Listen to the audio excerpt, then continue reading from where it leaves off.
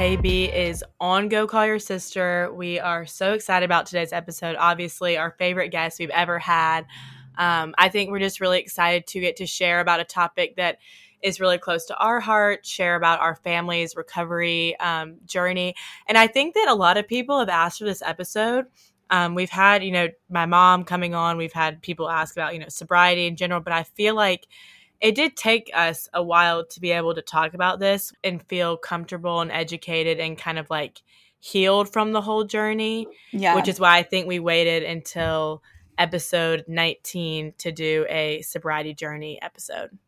Yeah, it was a little too raw for a little bit, but I feel like everyone's in a much better place than we were back when we started. Sobriety and recovery is something that I think you're going to learn from this episode, is that it really affects every member of the family, not just the person who has to get treatment.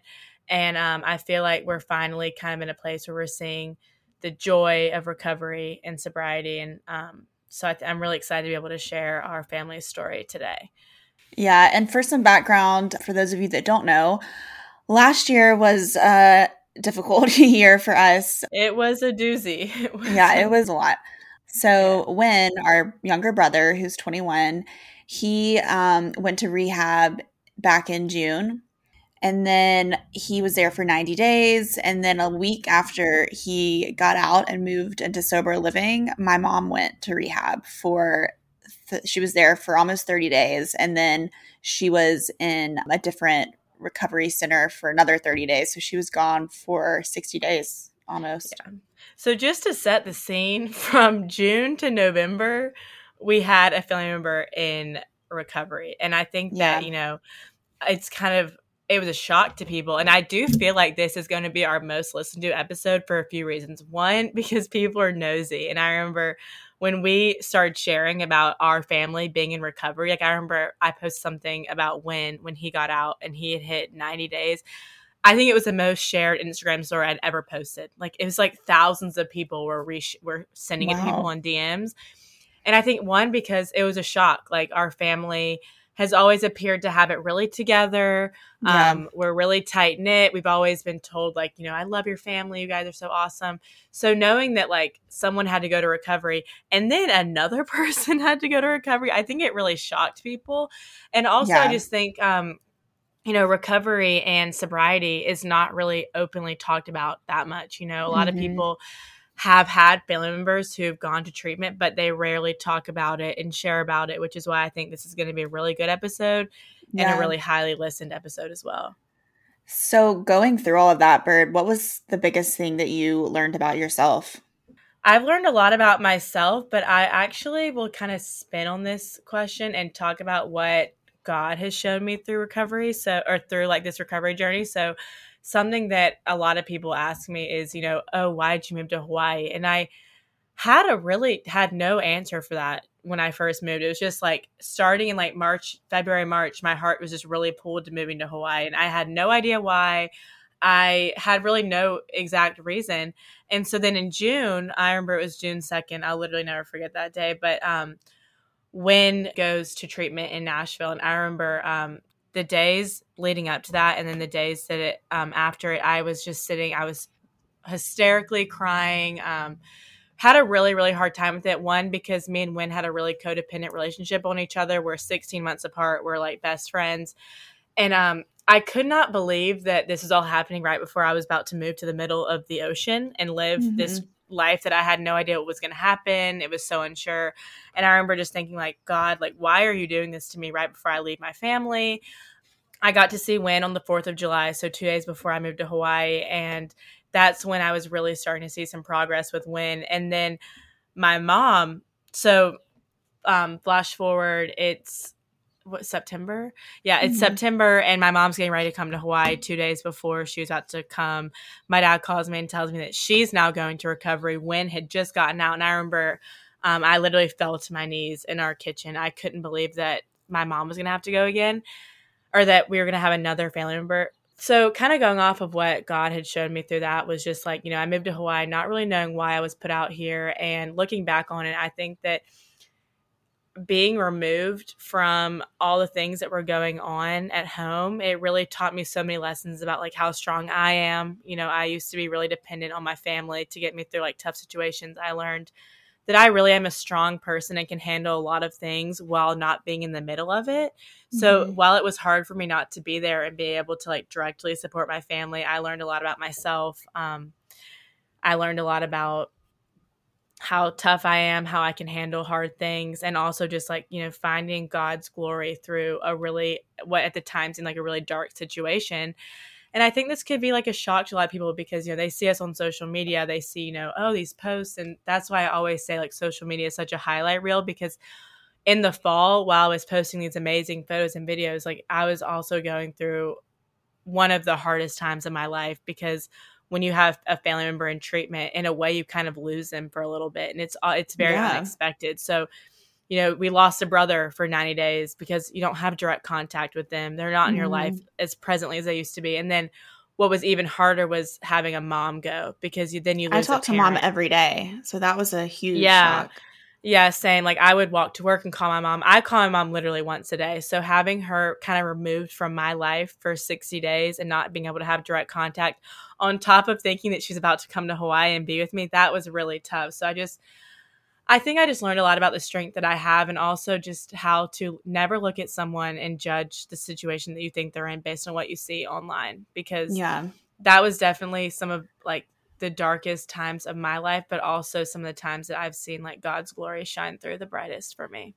I mean, it was definitely the hardest time of my life. Like I said, we've been blessed to not have any, you know, thing major up until this moment happened, but I was just trying so hard to keep it together and just stay strong for, you know, everyone else. And it finally took me to a point where I just broke down. I was like, I cannot handle this. I can't always be the strong one. I can't always act like everything is fine. And it was affecting every part of my life. Like I was not focused at work. I wasn't happy like with anything. And I just felt so disengaged from everything and just so much anxiety. And it just, you can't press it down. Like you have to get those emotions out or it will completely just take over your life. Yeah, definitely. And just like, you know, the way that God provides, like the friends that I've met out here, I had such a strong support system. Something that I was really scared of was coming out to Hawaii and like not having a big, strong community of people who like knew about my family situation to be out here and supporting me. And just like the ways that my friends out here just like stepped up to be with me, to support me, always asking about how my family was doing, how Wynn was, how mom was. It was just really amazing. And that's kind of when my eyes kind of opened to the reason, oh, I was put out here for a reason. You know, God knew exactly what he was doing when he placed Hawaii on my heart, when he put me so far away from you guys during this time, because he knew that I needed to be a little bit separated, because I'm usually the one that's always in the middle of everything. Well, I feel like that was good for you because I think that you are such an empath that you take on everyone else's emotions. And so the fact that you weren't physically here was actually a really good thing. Yeah. So definitely like all around a crazy journey. And looking back on it at the time, it was kind of hard to see the good in it. But now it's just one of the biggest, like recovery has been the biggest blessing and the biggest gift that our family could have ever received. It's definitely changed. It's changed our whole family for the better. And it's enabled us to be able to help people, you know? Definitely. So I'm really excited about this episode. I'm really excited for you guys to hear from our mom and hear, you know, her heart and her story of recovery, and just kind of like how our family has changed through recovery, and just all the blessings that is brought to us, but also the hardships. And I hope that it can resonate with some people out there who might also have family members who are struggling or are in recovery as well. Yeah. And if you're listening to this and you want to talk more about it, or if you have any questions, like we are always happy to answer anything. My mom is happy to talk to anyone about this. So just feel free to reach out. Definitely. I get messages pretty often from people who are either are family members of people in recovery who share resources with me, which is really awesome. I've had people reach out and say like, oh, I've loved these podcasts or these books. Or on the flip side, people who have just had a parent go into treatment and they know that we've done that before and kind of asking advice. So yeah, anytime people want to know, I love answering messages about, being a family member of someone in recovery, because it is a lot. And it is something that people don't talk about as much, as how it affects the family members. Yeah. But before we get into the episode, let's run through our week really fast, and then we'll get into this one with our mom. Yeah. What's your high this week? Oh my gosh, I had so many highs this week. So it was my birthday last Tuesday, which was literally the best day of my entire life. I have been in such a funk I guess my low would be the post-birthday funk that I've been in since my birthday has passed.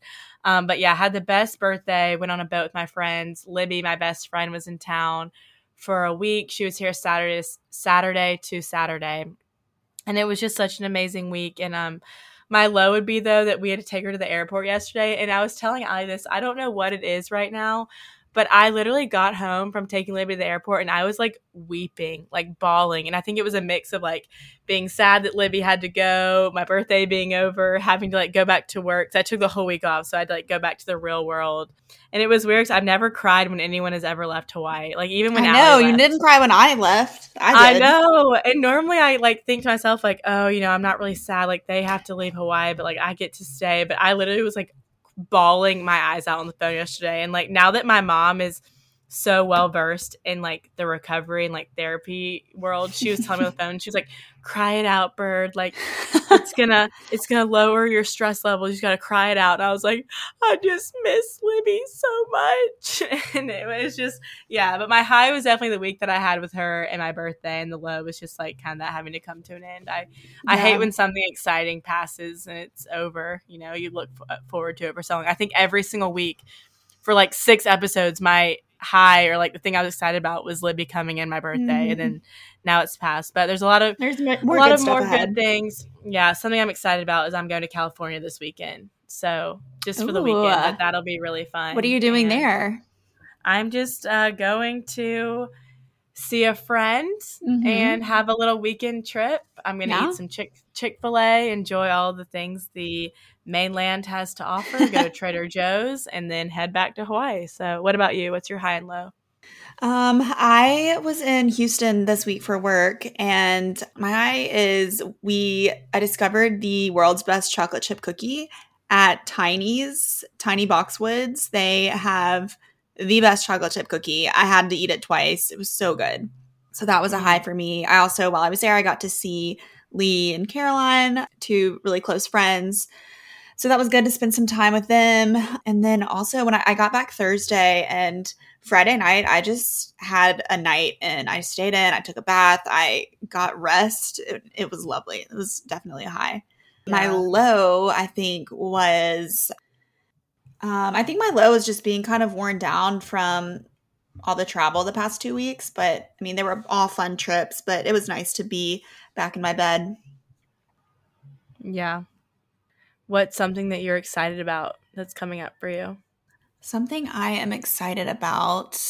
I'm excited to get my hair highlighted this week because my roots are like 6 inches long. So I'm really excited about that. I had to move my appointment 2 weeks and it's bad. Hence the reason I've been wearing hats for the past week. Yeah, my hair's like hanging on by a literal thread. Like I mean that in the literal sense. And Sarah Kate is coming back to Hawaii. She's actually doing like a bunch of people's hair out here. And she's bringing a few girls from the studio to Hawaii, but they're not coming until March 26th. And I'm like looking at my hair and I'm like, oh my God, I don't know how I'm going to function. But yeah, I might be with you on the hat game. But yeah, look at my roots. They're huge. Look at mine. It's black. I have black hair. Yours are really bad. I know. It's oh my God. It's so bad. What day are you going? Tuesday. Okay, good. That's in 2 days. You'll be fine. I think I'm going to have to get like a color with less maintenance because it's been really blonde lately and my hair is really dark. So anyway, all right. Well, let's get into this episode. I know we talked about a lot, so I'm just really excited that Mom decided to come on. I'm so proud of her for being willing to tell her story and how she's been able to help and inspire others. And, I think that this is just such an important part of her journey and just has allowed her to help so many people through this. And I'm really proud of her. It definitely takes a lot of courage to talk about it's easy to talk about your best days. It's hard to talk about your darkest days. So I really commend her on being able to come on here, share her journey of something that's a little bit sensitive and kind of hard to talk about. So just her having the courage to speak her truth and give her guidance and insight on this topic is amazing. And we are just so incredibly proud and grateful and honored to welcome our most special guest of all, Christy Bridgers, our mom, to Go Call Your Sister. Woo!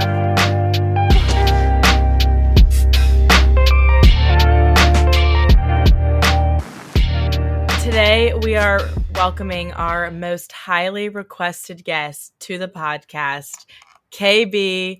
Christy Bridgers, our mom, is joining us today. Mom, welcome to Go Call Your Sister. You are our most special guest yet, and we're so excited to have you. I'm beyond honored. I feel so special.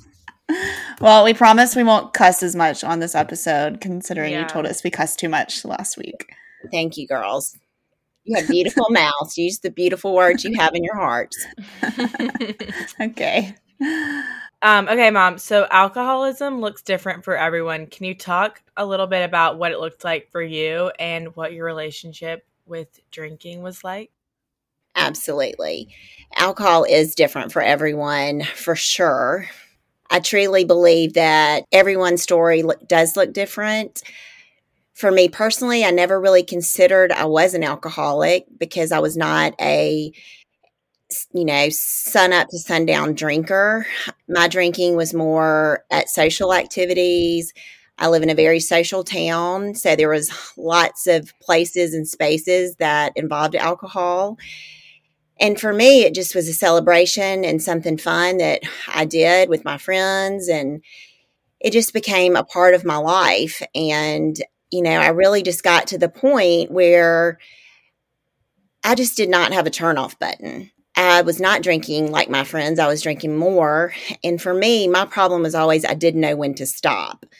And part of that is, I didn't want the party to be over. And my alcohol definitely intensified as I got older and became really using it as a crutch, more or less just to numb out instead of really, diving into what I was really feeling. So for me, it became a, numbing and, medicating thing. And that's when my really alcohol got out of control. Yeah, I think that the most surprising, I feel like people are shocked when they realize that you went to rehab and all of that, because you don't come across as what a typical alcoholic looks like. It's not like you were, sneaking vodka in the middle of the night. It was just a point of where you never could stop. And I feel like is there some fact about how women, as they get older, alcohol affects them differently? Yes, for sure. And I do think women, as we age, what used to work for us doesn't work anymore. Our hormones change. We, sometimes change our eating habits, and 2 glasses of wine, started affecting me far differently when I got into my 40s than it really did in my 30s. And I don't know if my body just wasn't metabolizing it, but, it definitely changed, and the amount that I consumed changed as well. And I think women put a lot of pressure on themselves as caretakers, people pleasers. And, I know for me, I really use that as a coping mechanism. Yeah. Can you tell us a little bit about your journey into sobriety? Where did you get treatment, and what was the process that you went through? Well, my sobriety journey began this year in September, and I was struggling. I didn't really know how to ask for help because I've always been the helper. So my journey started. Enneagram 2. Mom's also an Enneagram 2.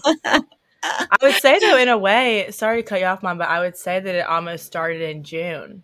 Yeah, I would say it started with Wynn. When Wynn had to go, because that's when our whole family's sobriety journey kind of began, Yeah, it really, I think my journey really did start in June when I took my youngest child, your brother, Wynn, to rehab. And I really got thrown into the recovery world big time. And I really started second guessing, what does my life look like? And I often said, when, I've been on the other side of the wall of rehab, with Wynn. And, I said when he was there, where's my rehab? I needed the help. And it was hard to have him getting the help. And, the people on the outside need help too. It's just, so I do think that I began to look at my own drinking. I wasn't drinking at that time. I had stopped, and it definitely escalated after the fact. I went to rehab, and then things started happening in my life that were out of my control. My mother was in a car accident. I had to take care of her. So I was thrust into caretaking and being really concerned about my child. And so eventually I picked back up my drinking, and it got out of control really quickly. Mm-hmm. Yeah, I remember you gave it up for like a month or so after you dropped Wynn. And then I think it was like maybe in July when you came out to visit me in LA, and I noticed that you had started to drink again. So tell us a little bit about what happened after that. So in September, I checked into Cumberland Heights in Nashville, and I did 26 days of rehab. And that was really the first time that I felt not alone. And I started hearing the stories of other women and their struggles with alcohol. And it became very obvious to me, first of all, that I was not alone. And second of all, that I did have a problem with alcohol. And my life was really heading in a different direction than I wanted it to be heading. And so at Cumberland is where I really got the help and the insight of just the allergy that some people have and the way that they can't consume alcohol, and how things like becoming an empty nester, my life changing so quickly, life doesn't stop, and it kept coming at me, and I was numbing out. And so that was really resonated with me, that I was not alone. I had a problem, and did I want this life of sobriety? And it was probably after about 14 days there and having an amazing support group that I realized I did want a new life. And so the 26 days there, and then my family and therapist realized that I had a lot of trauma and grief that really needed to be dealt with. And so for me, what worked, I went to On-Site, which today will be the biggest gift I've ever received. That is where I received the healing for a lot of grief and trauma that I had never dealt with. There's a book, A Body Keeps the Score. There's parts of our body that holds on to trauma, and we can push it down, but it's kind of like a beach ball. It's going to pop up one day. And mine was popping up to the sky. And by the time I got to On-Site, I was ready for healing. And that is when I dropped the mask. I dropped everything, and I just wanted to get well. And it was tough, and it was hard. But I'm so thankful that I didn't just walk out of rehab and, didn't get that therapy. I did brain spotting, EMDR, breath work. I was introduced to all these healing things that I didn't even know existed. And the crazy thing is that I knew there was a trauma in my story, but I didn't even realize some of the trauma was trauma. And I think a lot of us are walking around with all of this stuff inside of us that we've never dealt with, but it eventually will come out, and, we have to work on that. And that's what I was able to do at On-Site. Yeah, I feel like it's so important to not only address the problem, but like the root cause of the problem. And so much of that is tied to grief and trauma. And can you tell us a little bit about what On-Site is? We obviously know, but for people out there that are not familiar. On-Site it's an amazing place. I didn't really know that much about it. It's in Cumberland, Furnace, Tennessee. They have amazing workshops that are 6 to 7 days that you can go to for intense trauma, all kinds of different workshops they do. And then there's also Milestones, which is where I went. And it's a 30-day, 60, 90-day program where basically you get 10 years of therapy in 30 days. That's how I would describe it. And I'm sure y'all can link this in the bio, but I can't even say the powerful gift it was to me. The way that Allie feels about like breath work and energy in every episode, that's how our mom feels about On-Site. And there are actually a lot of celebrities go to On-Site. Mom, can you share a few of the celebrities? Well, it's private. You can't. It's what they say when you call. What did they say? Y'all got so upset. Oh my gosh. can't confirm or deny. So I cannot confirm or deny who was there with me. So there are a lot of celebrities that go to on-site. My mom, KB, cannot give exact names, obviously, but yeah, when we would call on-site to try to reach our mom, the front desk people would say, we can't confirm or deny. And I'm like, I'm confirming it too right now. Put her on the phone. So it makes you feel good. You know what? You can have $1 million and be whoever. Everyone's got the same insides with a lot of hurt. So yeah. And I think that's what on-site was so great for me about, is that it wasn't that I loved alcohol so much. It got to the inside of the issue of why I was using the alcohol. Yeah. And it was great because I think, so like Wynn and my mom both went to Cumberland Heights, and that's just where you work on, that kind of like the outside stuff of rehab. But then when you went to on-site, you were able to work on like the inside stuff and the healing. And now, like, just by default, from all that you learned at on-site, it's translated a lot into our lives. Like when I got home from Hawaii, my mom's saging us all. We're doing these breath work, we're doing these yoga classes, and you really learn all of that, at on-site, and how important it really is to heal your inside. So for sure. And I love the fact, one thing I learned there is to burn some things. Sometimes you need to write things out and then light a fire and say goodbye. Or put it in a creek and let it wash away. Yeah, just like the physical practice of doing that translates. Of just letting things go. And everything they did at on-site was just the next step into healing your whole body, mind, and spirit. And so I am the biggest cheerleader. Go on-site. Yeah, they need to put you in their advertising. Yeah, definitely. Okay, so you touched on this a little bit, but when did it click for you? Like, was there a specific moment that you decided to accept that, you were an alcoholic and surrendered to the process? Because I remember you did not go in easy. You were very, very angry. Yes, I will be the first to say, your poor, sweet daddy. We will have been married for 29 years.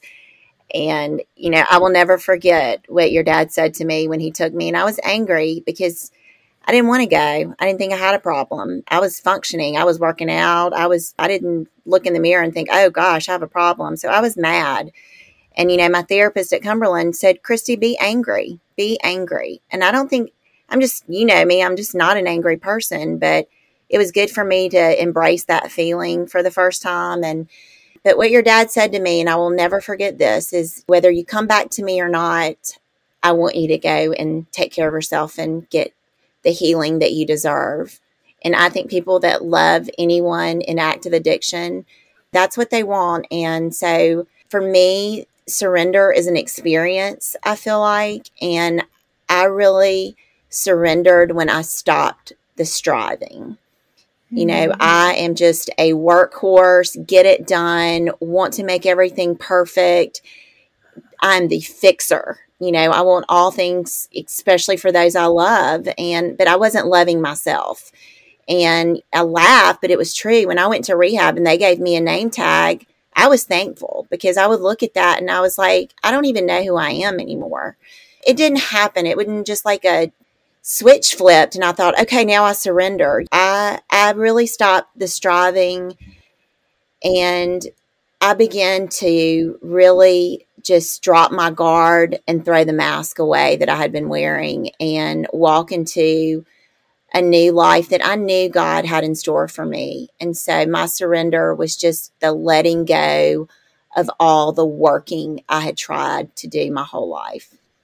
Definitely. And I think with you and when there was definitely a exact moment when we could all tell that both of you guys had like surrendered to the process. Yeah. And I think that it might be encouraging for other people to hear this, but if you have a family member who, might be in rehab or going to rehab, you will know when that time comes. Like you'll hear it, you'll feel it. I feel like you have to let them be angry at you for a little bit because they don't really know what to do with those emotions because it's so heavy. But then they do come around and there is hope and eventually they get back to themselves. It is also like, we got kind of lucky in it that at first when Wynn had to go and then he got out, we were like, oh yay, Wynn's out. Like, cause Wynn did 90 days. So he had a whole different recovery journey, than my mom. But Wynn did 9 days. When Wynn got out, we were like, yeah, Wynn's out. And then my mom almost immediately went. Literally like a week after they moved him to Nashville. It was a week. I remember like my dad called me and I like fell to my knees because I just couldn't believe that we were going to do it again. But in a way, once I got over that part, I remember thinking like it was almost that we were in a good position because we had just done it one time.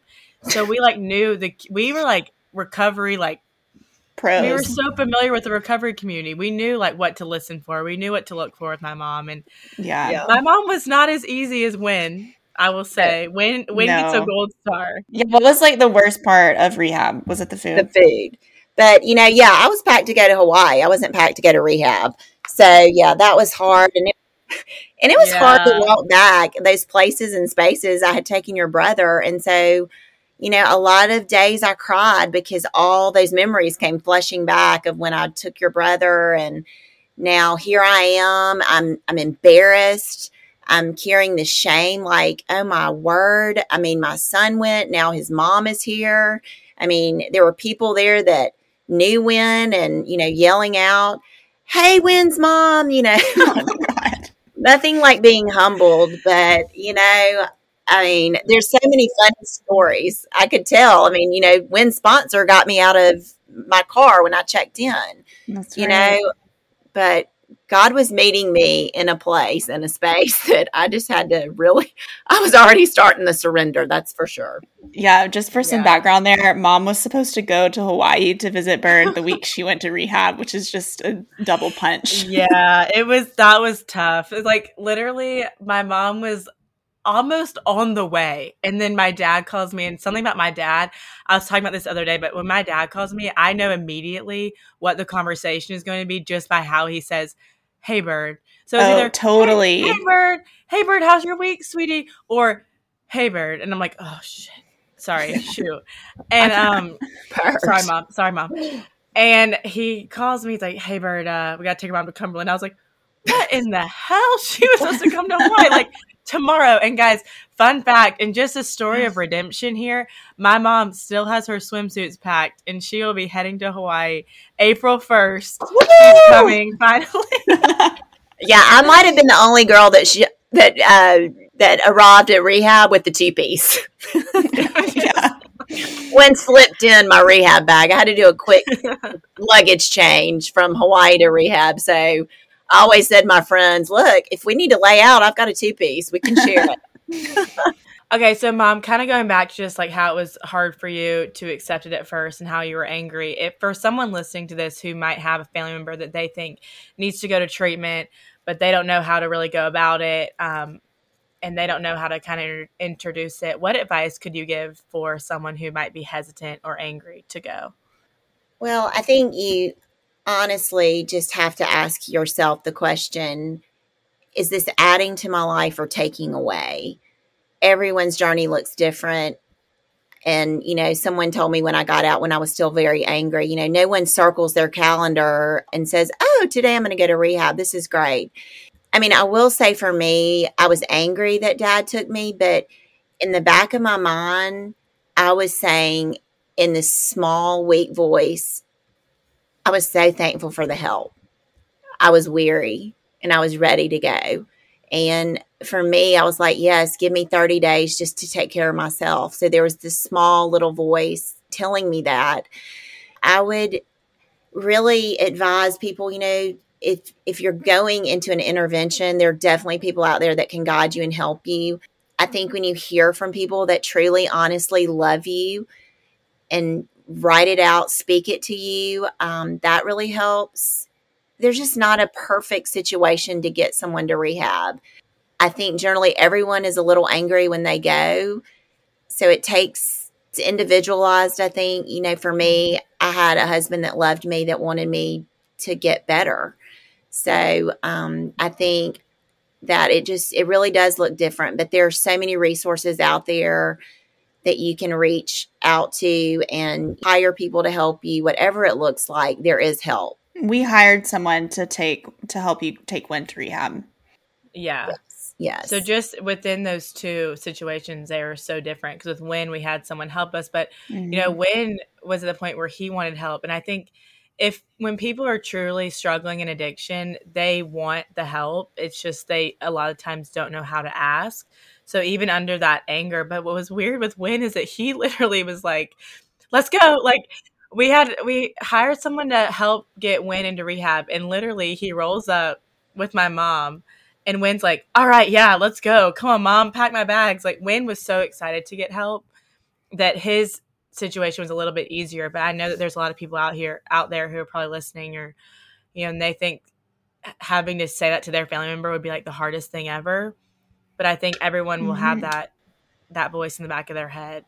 And people, when they want help, like you'll see it. There are signs. Yeah. And and I was blessed that, my last drunk was my miracle drunk. It walked me into recovery.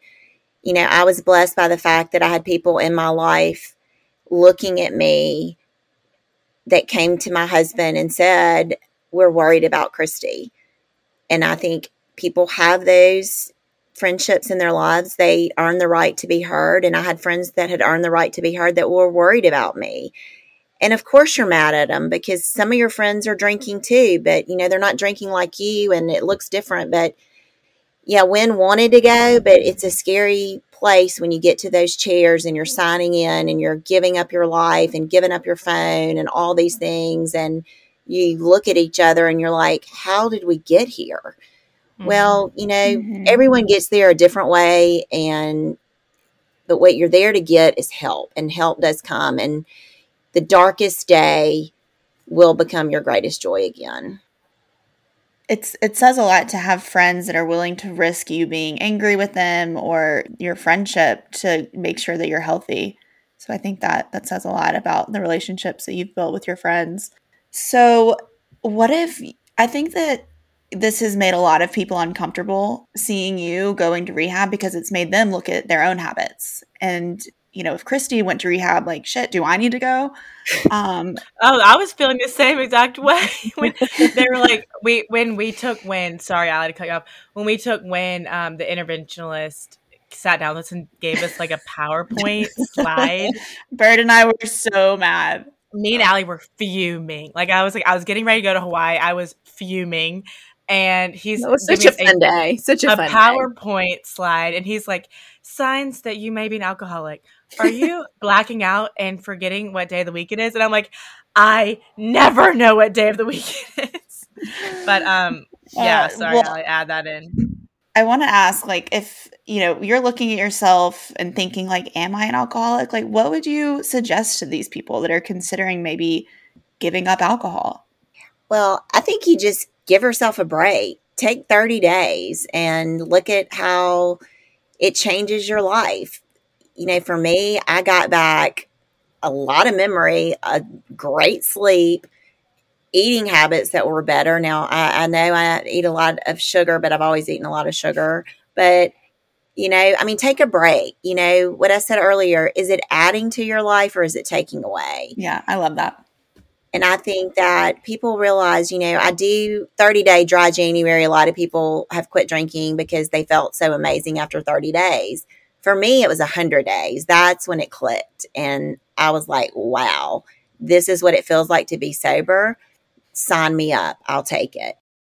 Yeah, because right now on TikTok, especially in social media, being sober curious is kind of a trend that's happening right now. And Mom, you've taught us all about, alcohol alternatives, ways to do dry January. What do you think the biggest misconceptions are when it comes to giving up alcohol that people might have? Well, personally for me, I thought, oh my goodness, I'm never going to have a glass of champagne again. Where's my celebration? How am I going to have a party? And I love this quote. It's from Mary Carr. It says, when I got sober, I thought giving up was saying goodbye to all the fun and all the sparkle. And it turned out to be just the opposite. That's when the sparkle started for me. And I think a lot of people, including myself, you go into it, you're like, I've done everything with alcohol my whole life. My marriage, we'd always had alcohol. And I thought, what are we going to do? Well, everything I did with alcohol, I can do sober and enjoy it a heck of a lot more. I don't have to worry that at 8 o'clock at night, I can't drive. It opens up my whole world to do more exciting things. I'm discovering that I really do want to do some new things in life. I don't have children at home. If I want to pick up trail riding, I can go, thanks to my awesome kids for giving me that for Christmas. I can go on a trail ride. I can do yoga every single day if I want to. I just feel like for me, I thought my life is over, and truly my life is just beginning. Definitely. So well said. That, Mama. And, one thing I remember because I don't want people to listen to this and think that you stepped out of rehab and it was like, woohoo, sobriety is so awesome now. Like, this is so fun. It was It definitely takes, if you have a family member going into treatment and coming out, sorry, that was my laundry. It takes a second for the readjustment process. You have to come home. You've moved out of your life. I remember you looked at me when I got home from Hawaii in November and you were like, I can't find the joy. Like, where is the joy? Because a lot of people in the recovery community are like, being sober is so awesome. It's so joyful. And you said, I can't find it. And we were like, Mom, like, it's going to come. It might not come the day you step out. Right. And you said one time, like, well, I'm never going to have a fancy glass again. I'm never going to have a pretty, because if one person likes to celebrate, it is our mother. Like, she is the queen of celebration. She's the queen of sparkle. And I would say that has not lessened one bit since you've been sober. No. And you've learned, like, tell us kind of about the ways that you bring in all the fun while being sober. Before you go into that, I do want to just go back to what you said, Bird. The biggest misconception on our end, the people that were watching you come out of rehab, was that you would come out and it would just be like this switch, like life is great. It was really, really hard for like probably 2 months of you coming out. You were depressed, you were angry, you were just not engaged, you were distant. It was really, really tough. It was terrible, and it was a fog I didn't want to be in. And Bird's right, I couldn't find my joy, and that killed me because I'm such a joyful person. And I mean, you just saying that makes me tear up, Bird, because I had lost it, and I think that is what is so important. It's not all rainbows and unicorns and sunshine.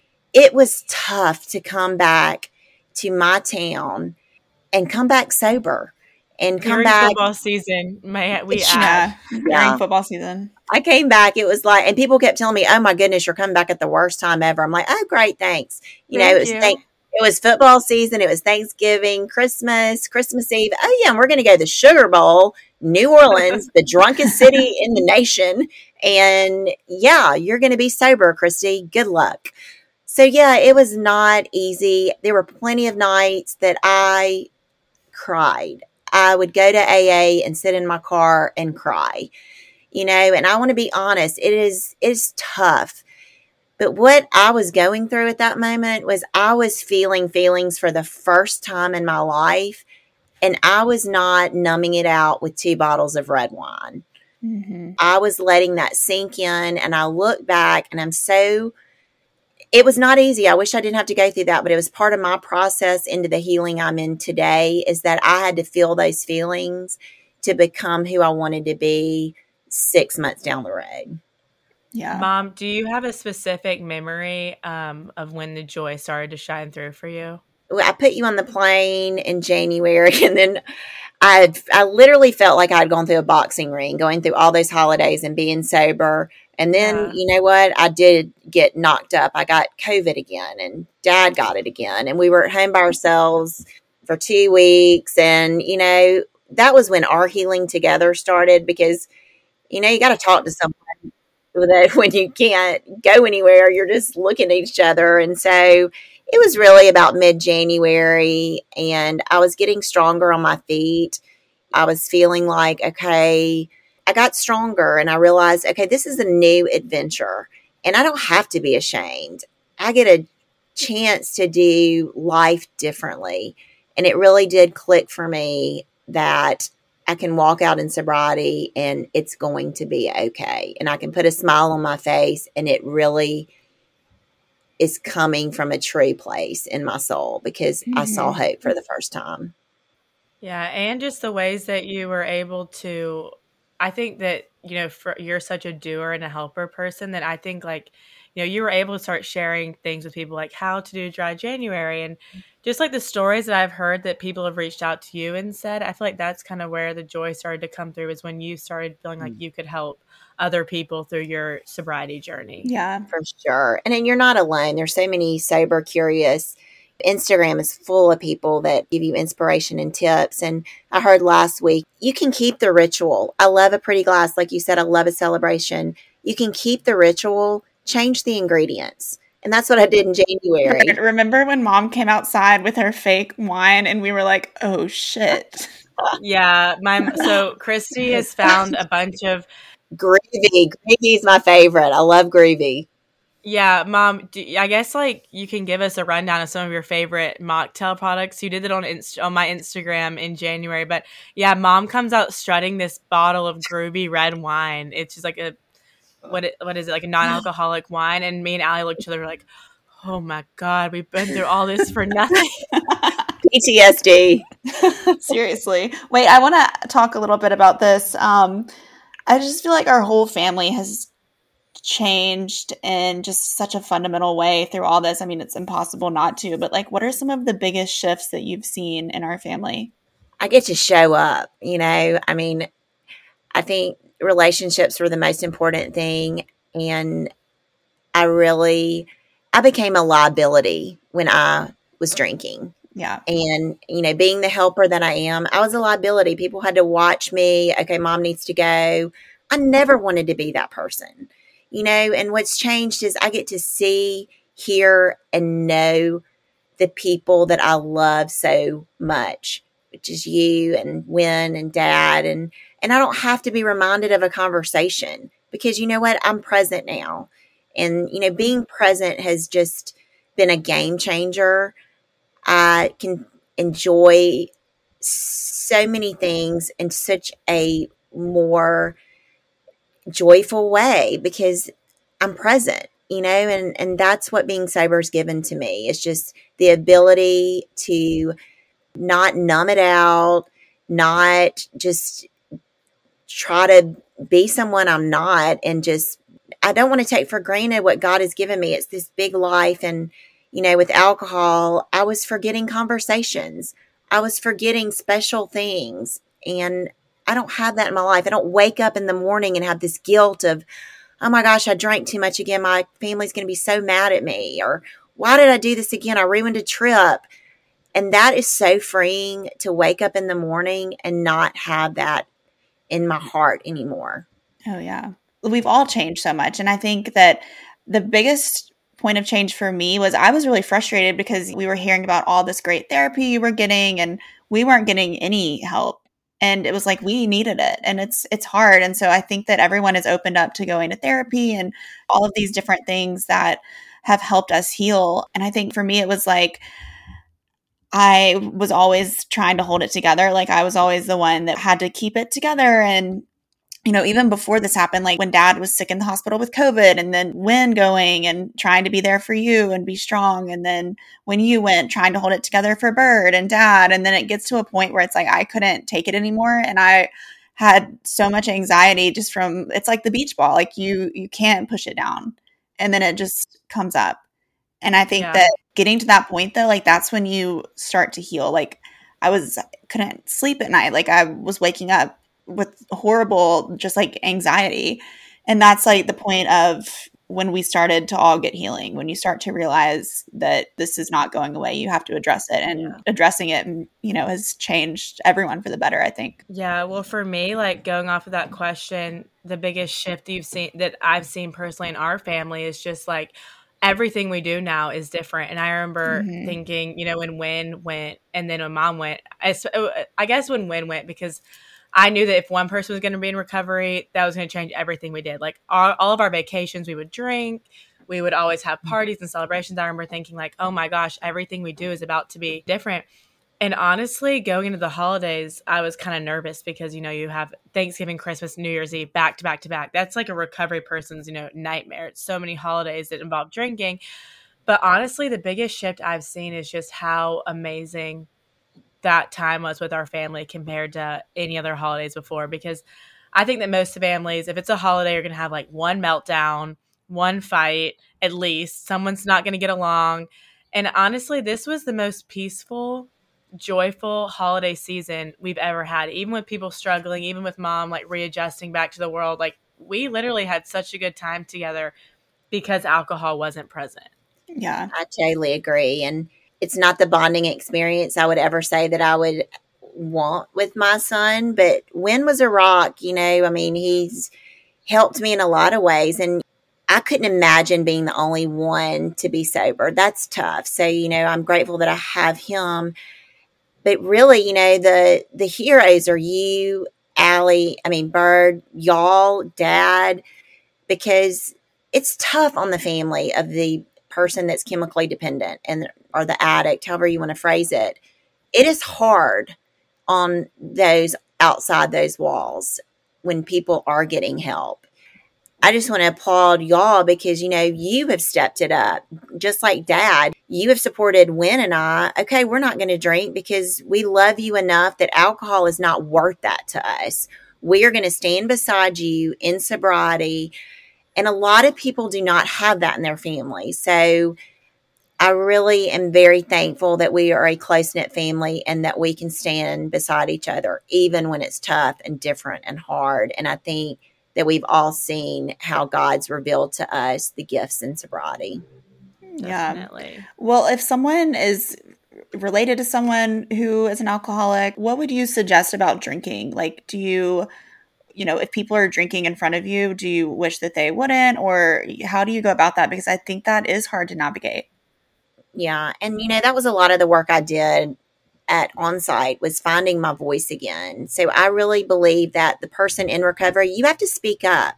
You have to speak what you need when you need it. If you don't, you know, I always say if I feel squirrely about something, I don't go. I've been now, I'll hit 6 months Wednesday. And, you know, I have been at parties where people are drinking and I'm more prepared on how to handle that. But you've got to be open and honest with those people that love you. I needed my home to be safe, and Dad secured that. We have no alcohol. Your dad does not drink in front of me. I don't know if it's always going to be like that, but right now it is. And, you know, I think the person that is recovering, and you got to be open, you got to be honest, you got to say what you need. People cannot read your mind. You have to say, look, do you mind not drinking tonight? Or do you mind when we go to dinner? You've got to use your voice. And I'm still learning how to do that, but that is very, very important. People can't read your mind. They don't know what you need. They don't know what you want. So you got to speak up for yourself. Mm-hmm. Definitely. And I think that like this should be an encouraging episode for people listening who are on both sides of recovery, because like, just, you know, as a family member of someone in recovery, so Allie and I personally, like, we still drink, but we change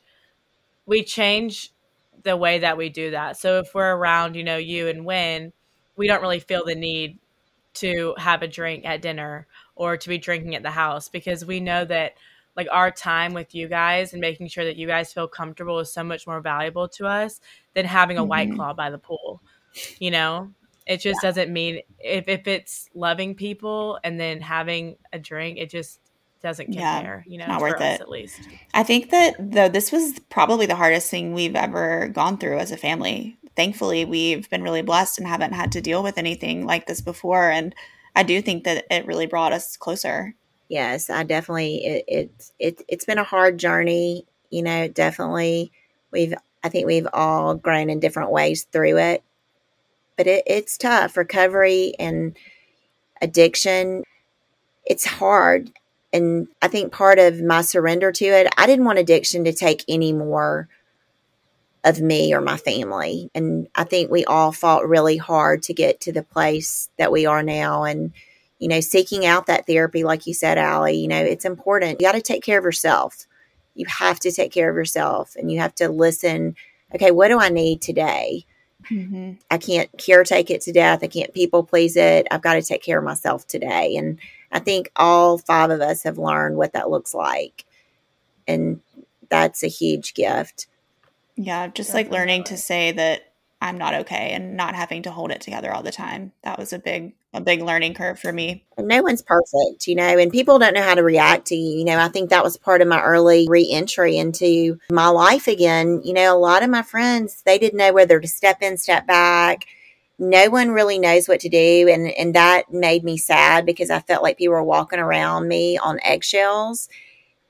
But that's normal. No, there's not a manual that says, okay, this person needs this after they walk back into their college drinking town. Do A, B, and C, and I think that's another place where you have to use your voice. Like, yeah, I'd like to go on a walk today. Or, hey, do you want to go to lunch with me? I think a lot of my friends did not know what I needed.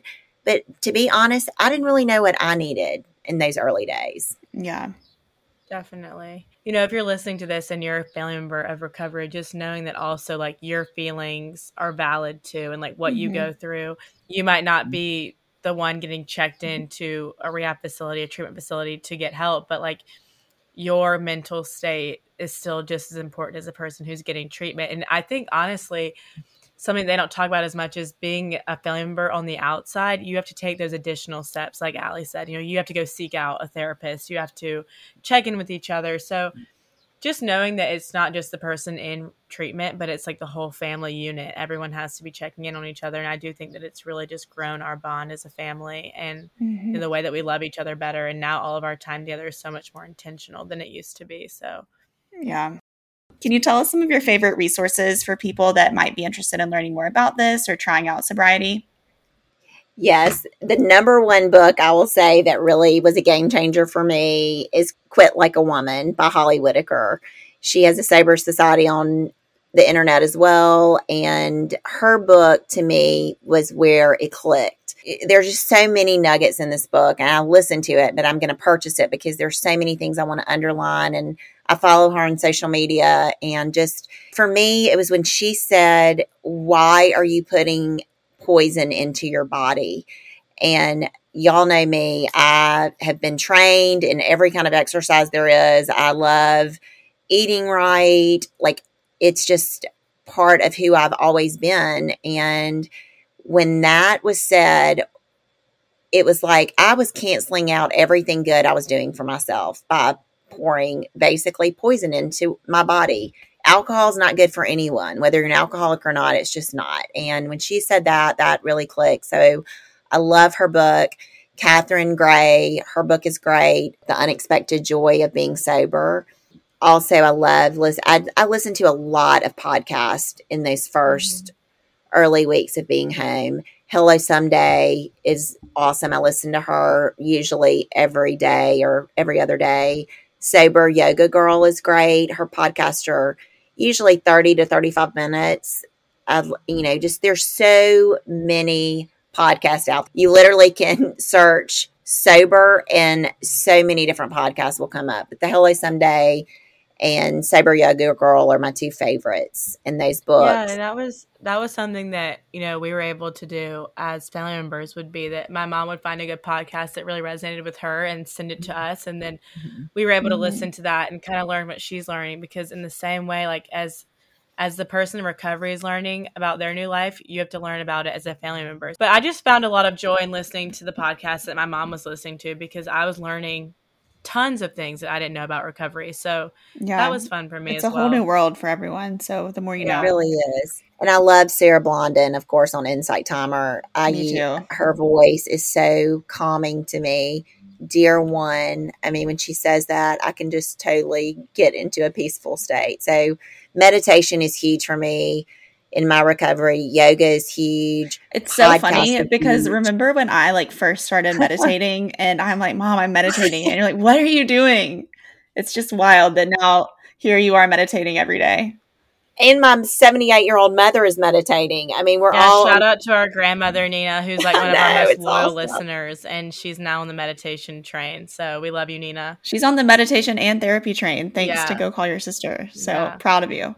I love it. There's, the meditation. And I think that's a part that people need to hear too, that your recovery is your recovery. Your recovery is not going to look like your best friends or someone else you knew. It's your recovery. My recovery is different because I have yoga, meditation, breath work. I do all these other things. And I think, that's what I didn't realize, that my recovery could be my recovery. I owned it. It was mine. And I think that's important for people to realize. And another thing too, I tell people this all the time. I circled up my sober friends. I really went after the people that had already gotten the t-shirt. Someone said that and I thought, yeah, that's right. I went after those people that were 10 and 15 years sober. And I've never done this before. Tell me what you're doing that works. Ask for help. I have to constantly ask for help because this is my first rodeo at being sober. Mm-hmm. I need all the help I can get. Yeah, definitely. Well, going back to what Bird asked earlier, what are some of your favorite non-alcoholic brands for people if they want to check it out? Yes, I love Greevy Dry Prosecco. It's my favorite. There's an auto ship, and it is just, the bottle is beautiful. It looks like it has a Tiffany blue label on it. I feel so special in my Wahachi wine glasses. I love it. I love a Topo Chico, of course. Dad has perfected the art of a French 75 without the alcohol. And really, any restaurant, especially where I live, can make any of my favorite drinks minus the alcohol.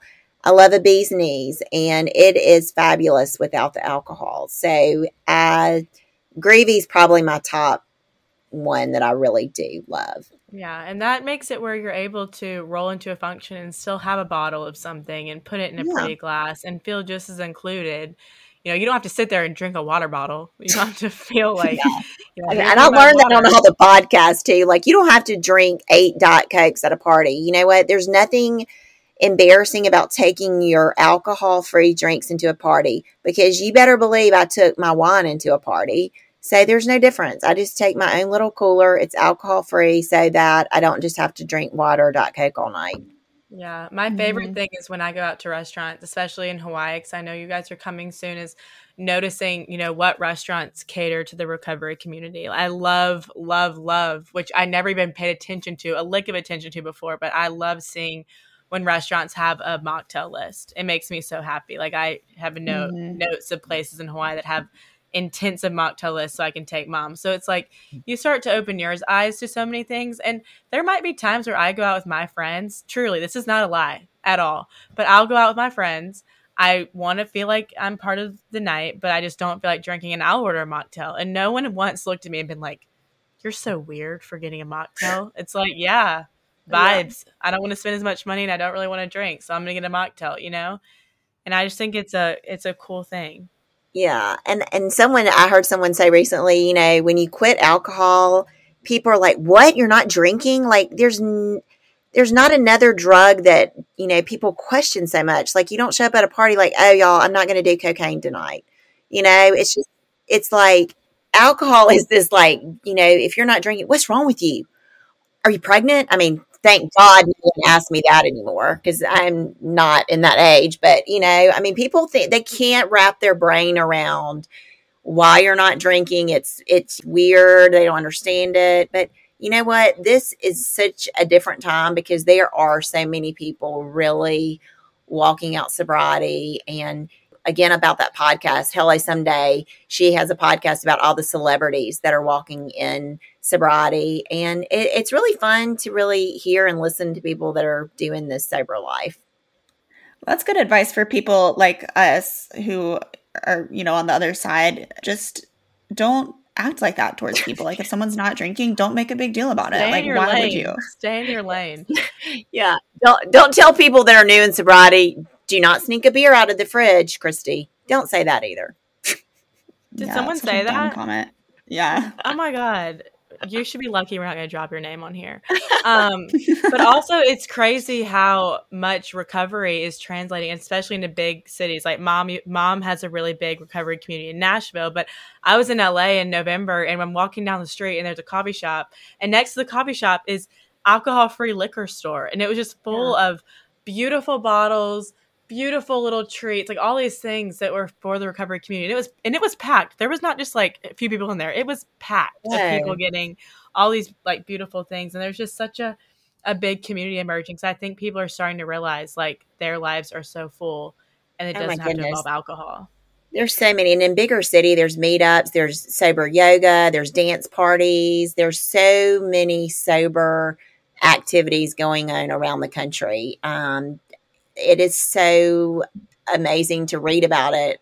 I live in a smaller town, but you know what? One day we might have that too. Mom, so I know you have to head to a party, of course. So can you tell us, what is a mantra that you're living by right now? I will find the joy and the sacred in every day as I surrender to my stillness. That's a great one.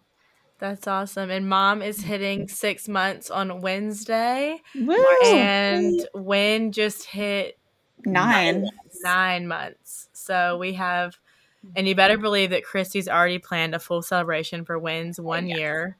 Oh, yes, So I can't wait. The party continues. Here's our would you rather question specifically for Mom. Mom, would you rather never be able to eat a sweet ever again? No cookies, nothing. Or never be able to do yoga or any form of workout again? That is so hard.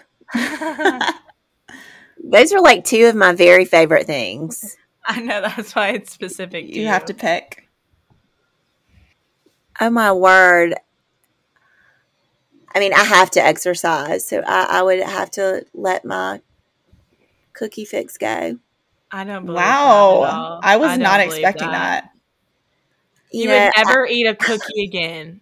You would never eat a cookie again. But I feel like if I did not move my body and get to do, which I love yoga so much, I would just die a slow death.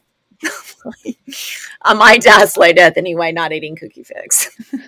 Which I presently only have 2 in the freezer at this moment, which Y'all, Cookie Fix is Mom's favorite cookie store in Birmingham, Alabama. She gets the dough shipped to our house, and she's very, very stingy with them. My mom located someone who was a freshman with me at Ole Miss, who I barely knew at the time, I have no shame. to bring her Cookie Fix when she went home to see her parents. Like an 18-year-old. She was very happy to do it. Mom, this is a funny story. When you were drinking, remember when you cooked all the Cookie Fix at once and you put it all on the cookie you put them all in the oven together in like this big lump, and then you woke up the next morning and you were like, "Where's all the Cookie Fix?" Oh, okay. A gift of somebody. I will never do that again, ever.